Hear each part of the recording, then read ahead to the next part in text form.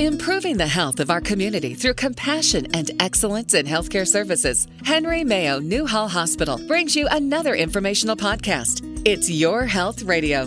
Here's Melanie Cole. Often those dealing with a substance abuse issue can also have mental health conditions. My guest today is Melissa Salazar. She's the program director of psychiatric care at Henry Mayo Newhall Hospital. Welcome, Melissa. I would like to start between the link of substance abuse and mental health. Have you seen that link a lot in your practice? I definitely have, unfortunately. Many individuals who develop substance use disorders are diagnosed with a mental disorder and vice versa. There are multiple national surveys that have found about half of those who experience a mental illness during their lives will also experience a substance use disorder. So, yes, I indeed have. Wow.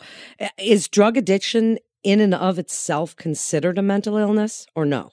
Disturbing a person's normal hierarchy of needs and desires and substituting new priorities connected with procuring and using drugs, the resulting compulsive behaviors that override the ability to control impulses despite the consequences are similar to hallmarks of other mental illnesses. And in fact, the DSM, which is the definitive resource of diagnostic criteria for all mental disorders, includes criteria for drug use disorders. And that distinguishes between two types, the drug abuse and drug dependence.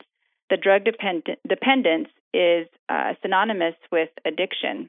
And so by comparison, the criteria for drug abuse hinges on the harmful consequences of repeated use, but it doesn't include the compulsive use, the tolerance.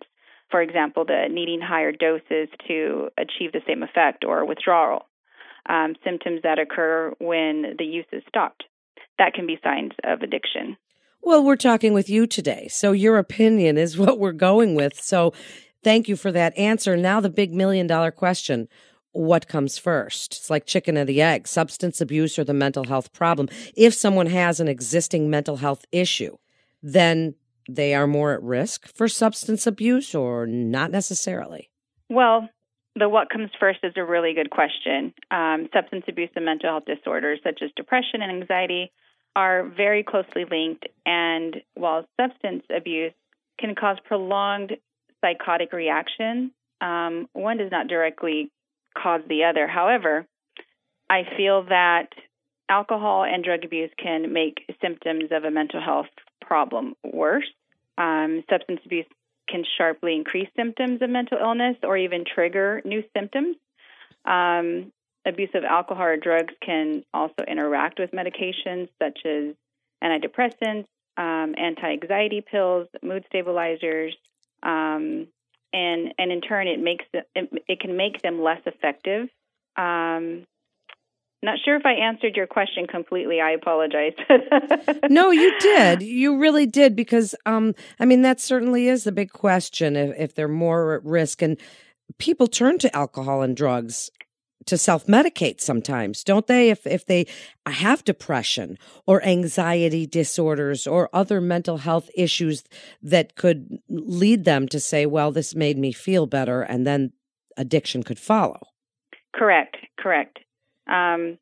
It's called co-occurring disorders, or even comorbidity disorders. Comorbidity meaning you have two disorders or illnesses that occur within the same person simultaneously or sequentially, and so that's important to understand that any one person can have multiple, things going on. In co-occurring disorders, both mental health issues and drug or alcohol addiction have their own unique symptoms that can get in the way of your ability to function at work or school, home life, and anything else going on in one's life. And to make the situation more complicated, the co-occurring disorders also affect each other. So when a mental health problem goes untreated, the substance abuse problem usually gets worse. And when alcohol or drug abuse increases, mental health problems usually increase too. What an interesting topic, Melissa. So when someone has an alcohol or drug problem, we look for some red flags and some symptoms of that. Or if they have mental illness, maybe they've known about their depression for a few years, or anxiety, or other issues, even schizophrenia, anything on the spectrum. There's so many of those kinds of issues. So how would you know which one is causing those issues that might send up red flags to family, work, loved ones? How do you discern which one is causing the issue? Well, the signs and symptoms of common co-occurring disorders and understanding which is which. For example, common signs of symptoms of depression are feelings of helplessness and hopelessness, loss of interest in daily activities, loss of energy. Your sleep patterns can change, appetite changes, maybe some concentration problems, anger, some physical pain, reckless behavior. And the reckless behavior is typically more in one sex than the other. Or common signs of anxiety, which is excessive tension and worry, nausea, trembling. It can make us irritable, feeling restless, insomnia. And then there's some signs of mania and bipolar disorder, which can be increased energy, decreased need for sleep, some grandiose beliefs, feelings of euphoria or extreme irritation, impaired judgment, hyperactivity, anger or rage. And so because we don't understand, when a loved one or someone that we care about has a mental illness or substance abuse problem or both, or, what we should do is maybe find some treatment for them and how to go about supporting them. Now, finding treatment for them can be contacting a resource of sorts. There are plenty of resources out there for substance abuse and mental health issues, such as the Substance Abuse and Mental Health Services Administration, or SAMHSA, as some might call it. That's a good resource and can actually provide you with a facility locator where they can then screen for a mental health issue or substance abuse issue. Here at Henry Mayo Newhall Hospital, we currently provide adult inpatient behavioral health care, psychiatric care, and hoping to, in the future, support the geriatric and maybe some outpatient. But we do have quite a bit of patients that come through with substance abuse issues as well that we refer out. We have plenty of resources, and our social workers or care coordinators work diligently in supporting that effort and ensuring that they are discharged to a safe place and a place that's going to really care for their needs. You make a good point when you say discharged to a safe place. Do you see that mental health patients have more trouble in treatment? Is it harder to keep them in treatment if they've got addiction issues? And how do you treat both together, as you were talking about comorbidities and these things run alongside each other, bipolar or mania, whatever it is, and maybe they're also addicted to alcohol or drugs? How do you treat them together? This must be very difficult form of treatment for you clinicians. Yes, I mean, it takes time. It takes time, and in a behavioral health care unit or psychiatric unit like the one here at Henry Mayo, we have a significant number of voluntary people and a significant number of involuntary folks that come through, and so most times we have a limited amount of time to be able to support them with medication management or with their diagnoses. So it's a little challenging, but we do the best that we can in treating both simultaneously, the mental illness and in most places mental illness and the drug addiction. Here, our primary is the mental illness support. And so when we refer out, we're referring them out to an organization, a facility that can help them with, if it's drug addiction, with that, whether it's a residential facility or an outpatient or intensive outpatient or transitional living. And we also care for a lot of our homeless, which we discharge to, we try our best to discharge to a safe place as well. And we track that. What an interesting topic. Really, there's so much to discuss on this, but we don't have a lot of time in these episodes.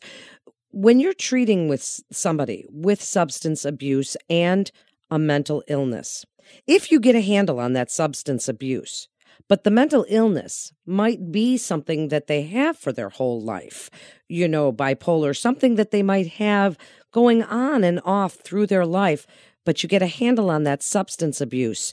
How does that fit into the picture of treatment? What do you tell them about maintaining their sobriety while also treating their mental health issues? And when you tell us about that, please also speak about how the families can get involved. What you would like families to know about when someone has both of these things, which are each and in and of themselves difficult to deal with when you're watching somebody you love go through that. How can you help the families? Well, in helping the families, the most important thing to understand is that it's not their fault. They didn't do anything wrong, and that they educate themselves, that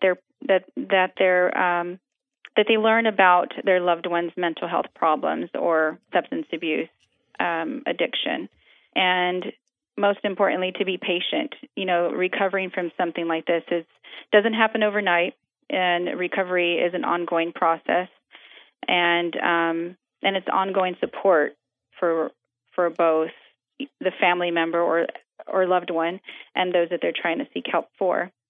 So the best way to help someone is to accept what you can and cannot do. You can't force someone to remain sober. You can't make someone take their medication or keep their appointments.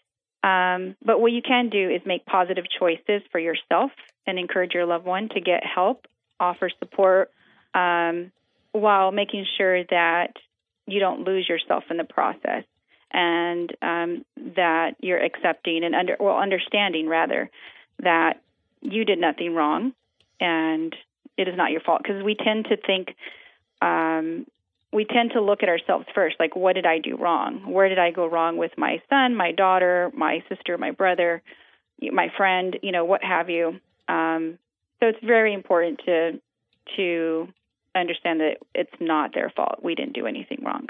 It's great information. And if you were to give us one piece of advice or information for people out there that want to look to a program like you have at Henry Mayo Newhall Hospital or are looking for advice and support, Melissa, what would you tell them? I would tell them to be patient and seek guidance.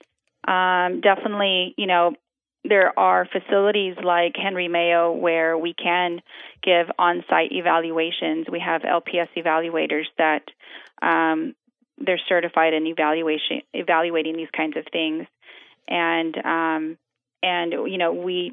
everyone gets evaluated that comes through our doors. So definitely just being patient and assist your loved one in trying to get that support. It's great information. And again, I say, what a fascinating topic. And it's something that we're dealing with so much in the country today. And it really is sad to see, but there is hope out there. And you've given us that. Melissa, thank you so much for joining us today. You're listening to It's Your Health Radio with Henry Mayo Newhall Hospital. For more information, please visit henrymayo.com. That's henrymayo.com. This is Melanie Cole. Thanks for tuning in.